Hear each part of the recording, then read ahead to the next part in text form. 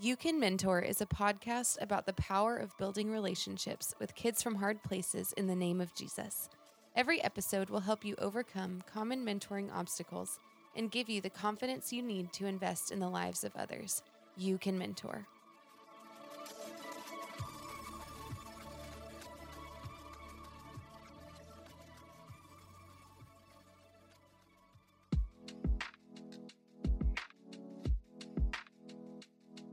Youth mentoring is among the most popular forms of volunteering in the world.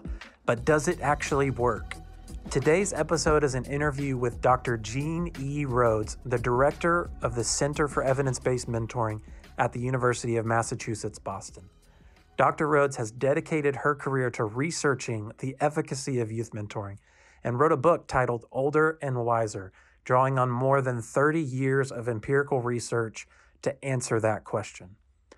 We hope today's episode gives you or your organization value, and if so, we'd love to hear about it. Leave us a review, rate the podcast, and share this episode with someone you think would benefit from the content. Thanks for listening. Welcome back to the You Can Mentor podcast. My name is Steven, and I'm here with my co-host, Zachary Garza. Hi, guys. How's it going? And our very special guest today is Dr. Rhodes. Dr. Rhodes, how are you doing today? Very good, thank you. So Jean Rhodes, she's essentially, I don't know how to put this, but I think you are the Jordan Peterson of youth mentoring research. I feel like I can be as bold to say that. So really excited to have you on. She is the Frank L. Boyden Professor of Psychology and the Director of the Center for Evidence-Based Mentoring at the University of Massachusetts, Boston. She's devoted her career to understanding youth mentoring and looking at the efficacy of youth mentoring. And so we're having her on here as an audit to make sure our podcast is all right, but also to make sure that we're doing a good job as youth mentoring leaders. So if you're a youth mentoring leader, you need to buckle up for today's interview. Jean, I wanted to have you on to talk about recommendations for people like you who are creating best practices for youth mentoring and coming to a place where practitioners are wanting to seek you out and ask you, Jean, what should I do when it comes to mentoring youth, and how can we do this better? And so after reading your book, which you just came out with, Older and Wiser, the subtitle is New Ideas for Youth Mentoring in the 21st Century.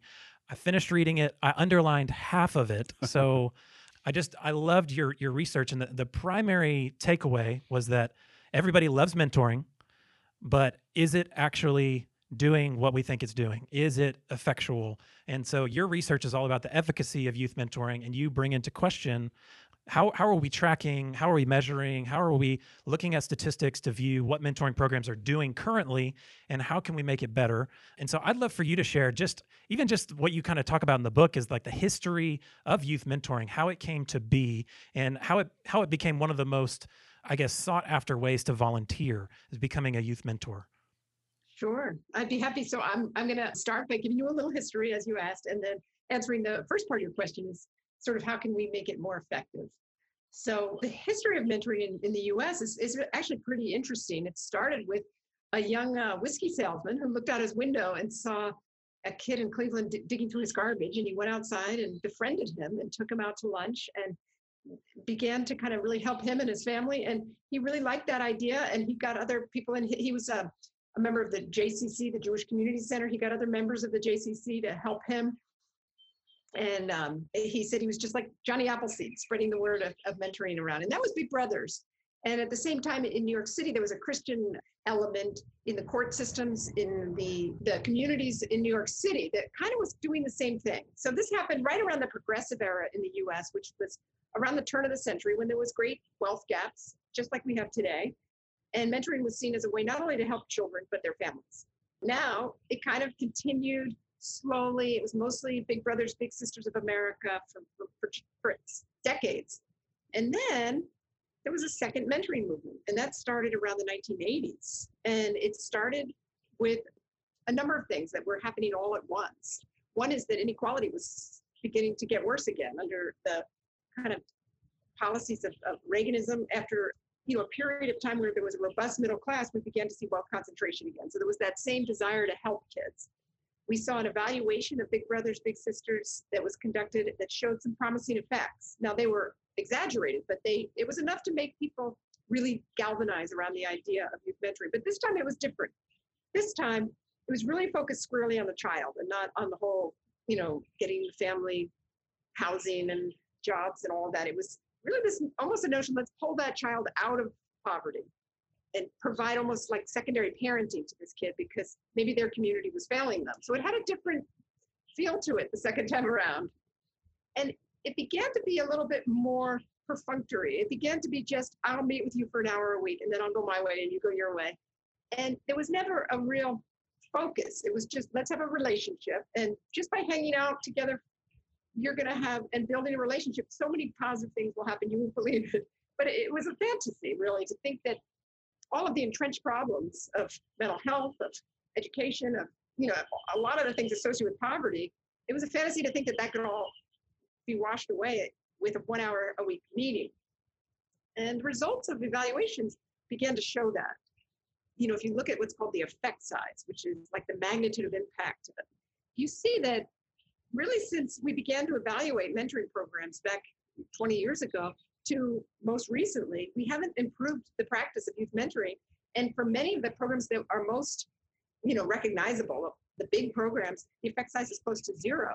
Now, if that was a clinical trial for a new vaccine or anything else, we would say, all right, let's go back to the drawing board. But for some reason, we keep doing it over and over again. In fact, one of the endorsements on my book was from the Obama Foundation and the director of My Brother's Keeper. And he said the definition of insanity is doing the same thing over and over again and expecting different results. And that's we've been kind of insane. And so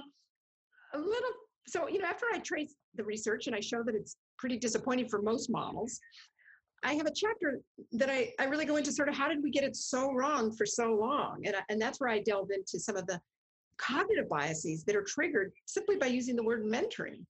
If we had the clunkier but perhaps more accurate term, which would be like paraprofessional youth specialist or something, we would have higher expectations and we wouldn't allow such sort of promiscuous do whatever and good things will happen, and we would pay more attention to the results. And so I think part of it has to do with the word mentor. So that's another argument that I make in the book.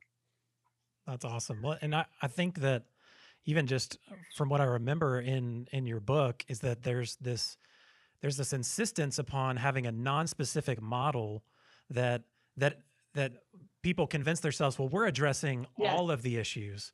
And what you say in your book is like, well, when you try to address all the issues, what you're really saying is you're not addressing any of them. No, exactly. I was actually going to call the book The Mentoring Paradox for a while, because to me, the paradox was that the harder we pushed just to form a friendship, the more we were kind of weakening the whole enterprise, because the friendship alone was never going to be enough. It had to be the friendship plus something. And there were people that felt like, well, if you add the plus something, like, focusing on grades or, relaxation skills or whatever it is the young person needs, that you would take away from the relationship, but actually you'll strengthen the relationship because you'll have a shared goal and you will be making progress. And so absolutely, another term for the non-specific approach is what I call the friendship model. It's like this whole idea that the friendship alone is enough. It's not. You don't go to a teacher and say, let's just form a relationship and somehow I'll learn math. You don't go to a doctor. Yes, it's important to have good bedside manners, but the doctor also has to have some sort of intervention on top of that. And somehow in mentoring, we just got stuck with the bedside manners. Or with a hodgepodge of like, oh, this week you're sad, well, let's talk about it. And this week you're struggling in math, let's look at that. And when you do things like in this low dose way, you're not going to get anywhere. But I also want to kind of step back and have a little forgiveness for programs that took this approach. First of all, researchers were saying that it worked, including me. I wrote a book in 2002 called Stand By Me, where I really argued the opposite of what I argued in this book. And so in some ways, we researchers led programs astray. But more importantly, it's really hard to provide targeted care when you have a big program. So say you're like a Big Brothers Big Sisters of America, and there's 5 kids at the door. Well, one kid might be depressed, one kid is acting out, one kid is flunking school, the other one can't get along with their peers. That's 4 different interventions you would need. And what is the likelihood that that program is going to have the resources and the training capacity to deliver with any kind of fidelity 4 completely different interventions? And so, I think that it makes sense that they defaulted to the lowest common denominator, which is a relationship. But I think we have new technologies now that will enable us to take that relationship and leverage it. And that's one of the other things I talk about in the book. Yeah, Gene. So one of our favorite sayings is relationships change lives, right? We tend to focus in on the relationship and not so much teaching these kids certain skills. But what we found out with your book is yes, relationships change lives because they give you the right to speak into a kid's life. But unless you use that right to teach them a skill that is going to help them become a positive and productive adult, then it is all for naught. Yeah, I mean, that's a really good way of putting it, Zachary. I mean, it's just like the relationship alone is typically not enough. Now, for some kids, it is in and of itself so revolutionary to have an adult that you can trust that it enables you to heal in a way that the very process of forming trust is the intervention, right? So I don't want to minimize that. I also want to say that having the relationship is absolutely valuable. And we all know this. I'm a clinical psychologist. You can't get a kid motivated to change or to try something new if they don't like you. And if you don't have, what's called a working alliance, and, where the kid senses that you get them, that you like them. So those things remain absolutely vital. But I would say for some kids who already have trust and already have the ability to forge ties, that just forging a tie is not enough. And in fact, there's some new research that suggests that there's sort of a ceiling, like after a certain point, just making the relationship stronger and stronger and stronger isn't really doing much. You just have to have a good enough relationship to be able to leverage it for other things. I want to read a quote from the book. You said, the structured goals and tools, which would be the targeted evidence-based interventions, you say the structured goals and tools, whatever their specific value, may actually contribute to the relationship rituals that inspire hope and fuel self-efficacy. And you mention in the book that one of the main reasons volunteers fall off and the attrition rate of mentors is so low is because they don't know what to do. And their role is so ambiguous that we tell them to build a friendship, but we don't give them activities and things that would give them value and help them build relationships. So I thought that was funny that really the organizations that are focusing on solely relationship building, what they need are these practices and tools in order to build those relationships. That's right. And, in some ways, if we give them the message that there's no particular goal, then, the really ambitious ones are going to be like, well, then I have to fix everything. And it becomes overwhelming because often the lives of the young people who are referred to mentoring programs, there's a lot of trauma, there's a lot of mental health issues, there's a lot of difficulty, and particularly during the pandemic and, parents losing jobs and all of this and not being able to be with your friends, the mentor might feel like, oh my God, I can't do all of this. And so what can I do? And now let's look at where I can make the biggest impact right now. Yeah. Can you define for our listeners what a targeted evidence-based intervention is? Because when I hear that, it's kind of like what you said about paraprofessional health provider. And I'm like, you lost me. I'm not a doctor. You are a doctor, Gene. But can you break that down? Because So every intervention isn't very complicated, at least from what I've seen. Right. So let's just break it down by the word. So targeted means that we know from clinical research that the best outcomes come when you focus on one thing at a time. You're not going to solve everything at once. So you've got a young person who's struggling across a lot of different things. You can't just say, all right, let's fix it all at once. So you get the young person to kind of prioritize and you target one thing at a time. Because, sometimes multiple things, but, if the problem is that they are not doing well in school, but you really dig and it's because they're not sleeping, then that's the first thing you start. You start by saying, you know what, you can't learn on an empty tank. Let's get you sleeping and eating. Let's get a schedule. And then from there, we'll tackle the mood problems. But they may go away when we get to the, so it's like really kind of beginning to target what exactly is holding this young person back from reaching their potential. And let's target that. Evidence-based means that at some point, the intervention has been evaluated and has shown to be effective. And so often programs just kind of homegrow and come up with interventions, and we don't know whether they work or not. And yet there's this whole world of people building effective interventions that aren't being used. And so how do we put those two things together? How do we put together these beautiful interventions for each thing with the, and getting people using them and not just trying to, do it themselves? DYI intervention. So it's targeted evidence-based approach. Hey, Jean, do you think you could just give us just a really simple example of that for some of our listeners? Sure. Okay. Well, let's say we have a young person who's not making friends. They're getting bullied at school. There's a program. It was created by my friend Tim Cavell. He's a professor at University of Arkansas. And he has the mentor go into the cafeteria. This was back when we had school, and sit with the young person and really look at what's going on in that friendship world that the kid is being rejected and bullied. And it trains college students to really go, and they're called lunch buddies, to go in and sit with the kid and really help them figure out how to make friends. That is really targeted and it's really effective. There's other ones for kids who are making the transition from elementary school to middle school and middle school to high school, that those transitions are hard. It teaches them how to make that transition. You name it, there's an intervention for it. No, I loved even just seeing some of the resources you mentioned in your book. There was I don't remember the researcher, but he came up with 52 behavioral kernels. And I looked them up and I was like, these are so intuitive, and yet these have been practiced and shown to work. And so we would be remiss to not implement them. And it was as simple as like omega-3 fatty acids, like to help with the physiology and like the learning capacity of a child. Just give them something like an egg. Like that's a great intervention. Yeah. That's Anthony Biglin. And the idea is that you can not, because so many of the issues that we have are caused by multiple things, that you can kind of mix and match the intervention to fit the specific need of the child by putting together these smaller pieces of an intervention. Yeah. And so one of the things, it's like really the desire is to get organizations to identify a particular youth and then to also identify particular outcomes that they want to have. And without those two things, really the research and that portion is going to be really difficult for you to determine what works and what doesn't. And so the non-specific model is making your job harder, as well as. Yeah. And it's another name for that is like the spaghetti model. Let's just throw a whole handful of spaghetti and see what sticks, and we'll report that to our funder. And it's just so much less efficient than really going right for the thing that you care about as an organization.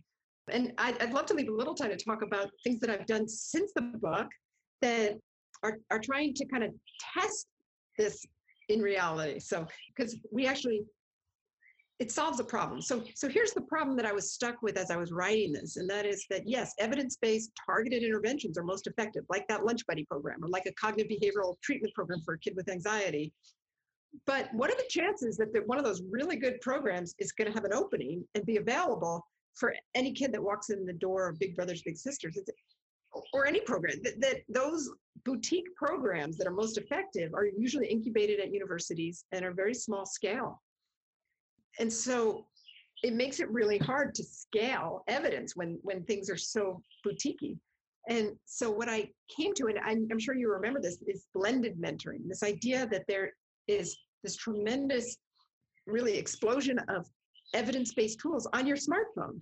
Now, you may not think about, do you guys have iPhones? Absolutely. Okay. At some point, you may have downloaded an app that promised some form of self-improvement, right? Mm-hmm. Maybe it was to exercise or to meditate or to... I do biannual workouts, Dr. Rhodes. So. Okay. So maybe it was to increase the number of workouts. And on its own, the fact that you downloaded that is not particularly consequential, but the fact that everybody does that means that what we're doing is we're taking evidence from my lab, from other labs, from Professor Cavell's lab, and putting it into interventions that are now on our smartphones. For example, Headspace is a meditation app that shows huge effects for anxiety and depression. That's on your phone. It's called mental health apps, but there's also like Khan Academy, there's education apps, there's Duolingo, there's language apps. And those represent targeted evidence-based interventions. The problem is nobody's using them. After 2 weeks, most of us stop using whatever we downloaded, myself included. Yes, adults do that. So how much more would children not make it through using it the whole time? And yet there's great child mental health apps out there for everything, from fears and sleep and focus and social emotional learning, everything. So there's a scientist at Northwestern, his name is David Moore. He came up with this idea that all of these really good technology delivered interventions that will enable us to provide targeted care are going to work if they're connected with a coach or a mentor. Because if you connect it with a coach who you're accountable to, we're much more likely to stick with something. And we've known that forever. We knew that with like Alcoholics Anonymous, that you had a sponsor, or Weight Watchers, or whatever it is. You would never just go into it alone and say, oh, I'll do it all, don't worry. And so if we can pair the incredible potential of mentoring and all these programs with targeted evidence-based interventions that are delivered through technology, we might be able to improve mentoring in a big way. And so in the past year, I've developed a supportive accountability tool for free for mentors. It's called Mentor Hub. And what I've done is I've partnered with all the best child-focused interventions, and I've created a platform for mentors to check on the progress and encourage young people to use them. So if anybody's interested, it's called Mentor. Go to mentorhubapp.org and you'll see it. Mentor Hub. We'll leave that in the show notes. Mentors, get on the app. I love what you said, just that really coming back to the relationship side of really needing guidance, direction, support. We're sitting right now in our literacy lab for boys. If there's not a coach in here, it's not going to happen. It's not going to happen. And they're going to do something on their computer that even shows that they're horrible at reading, and they may be really proficient at reading and not help them excel. And so really the need for someone to assist and hold them accountable, and you said recognize failure points in the system that kids have, I think is a huge part, because one of the main things we run into in our mentoring program is kids give up. And they need someone. I mean, we give up. I mean, that's why we do CrossFit and Camp Gladiator. Like, we have to go work out with other people. We can't work out by ourselves. Like, trust me, I know. But I love the emphasis of how do we scale this? We scale it by getting resources into the hands of people who aren't professionals, who aren't clinical psychologists like Gene Rhodes, but can hold a kid accountable and help them through a process. That's right. Which that was something in your book you talked about, was like giving it away, that the psychological needs of children in America are far beyond our capacity for professionals to deliver them. And so if you can do research that enables regular everyday mentors to deliver stuff, that's how we're going to reach the most kids. Oh, I'm so glad that Stephen, that you really got that, because that's really the essence of it, that we're never going to bridge the gap by relying on professionals, and that mentors, they don't have to deliver these interventions with rigor, because the interventions deliver them themselves through technology. What they have to do is support it. So it takes them out of the delivery role and puts them in the support role, which is a much better place for your average volunteer. So let me make sure that I'm hearing this right. Okay. So we're part of a mentoring organization, and it's our job to find caring adults out there who want to build relationships with kids who need relationships. Once they're in the front door, then it's up to us to introduce them with the solutions to the issues that our kids have. And then they can take those solutions and they can introduce them to the kid and support the kid while they take part in those interventions. Exactly. And so things like showing up, things like encouraging, things like not quitting on the kid, and introducing them to things that they need that can help move the ball forward in their life in a multitude of different areas. That's the job of a mentor. That's right. That's exactly it. You got it. Man, Gene, my head is exploding right now. I just want to tell every person who is on this podcast, who is listening to this podcast, you need to get this book. Like, this book, Stephen and I, we haven't gotten any work done this week because we've done nothing but talk about this book. Because it is like, for those of you out there who are in charge of mentoring orgs, I sometimes question whether or not I'm making an impact. And I'm giving my life to this, right? Well, this book will tell you what you need to do to make an impact. And that is encouraging to me, because this book helps me know that there's been research done, that there's a professional out there who has said, I have done the homework on this and it works. And she has given that to me so that I know that I can be an effective mentor, so that I know that what I'm giving my life to is actually making a difference. And that's so cool to me, Gene. So thank you so much for this book. I am in love with it, and I can't wait to start. I'm just going to call you all the time. I'm just going to email you. I'm just going to bother you for the next 6 months. So I hope that you're ready for that. Oh, Yes. it's just so gratifying. Writing a book is so lonely. So many lonely days. And it's like you're writing. It's same thing with the Chronicle of Evidence-Based Mentoring. Do you guys know about that? Mm-hmm. Yeah, I've read it for a while, and Peter Vanacore introduced me to you. Yeah. We'll go back to it because I just put one out today. So you can subscribe for free. It's called go to evidencebasedmentoring.com. It's called the Chronicle of Evidence-Based Mentoring. And today I wrote a piece.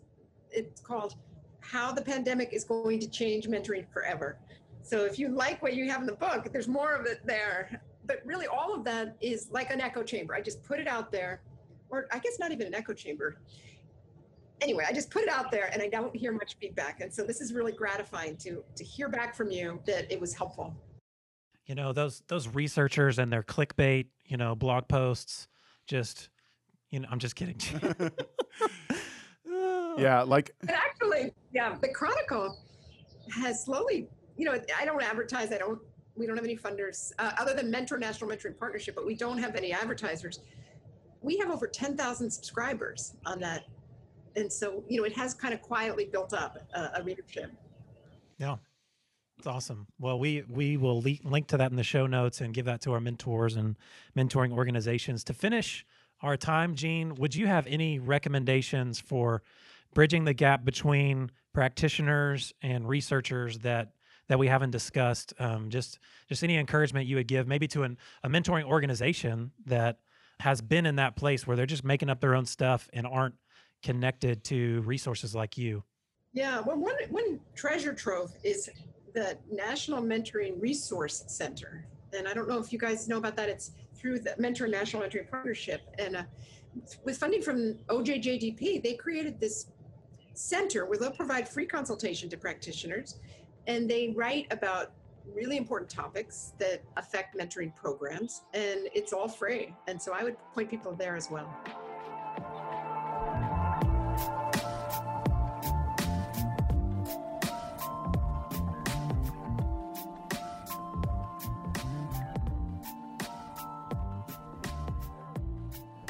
Thank you so much for your time. We are just all about the work that you're doing, and we're just here to say thank you. Thank you for making us better. And so we are super grateful to connect with you. Well, I'm grateful to connect with you as well. I learn everything from people on the ground doing the practice. And so it's really important for us to be having these conversations. And so, Gene. So thank you. Yeah, thank you so much. And could you point our listeners to your website again, just so they know where to learn what you guys are doing? Yeah, all they have to do is type in the Chronicle of Evidence-Based Mentoring.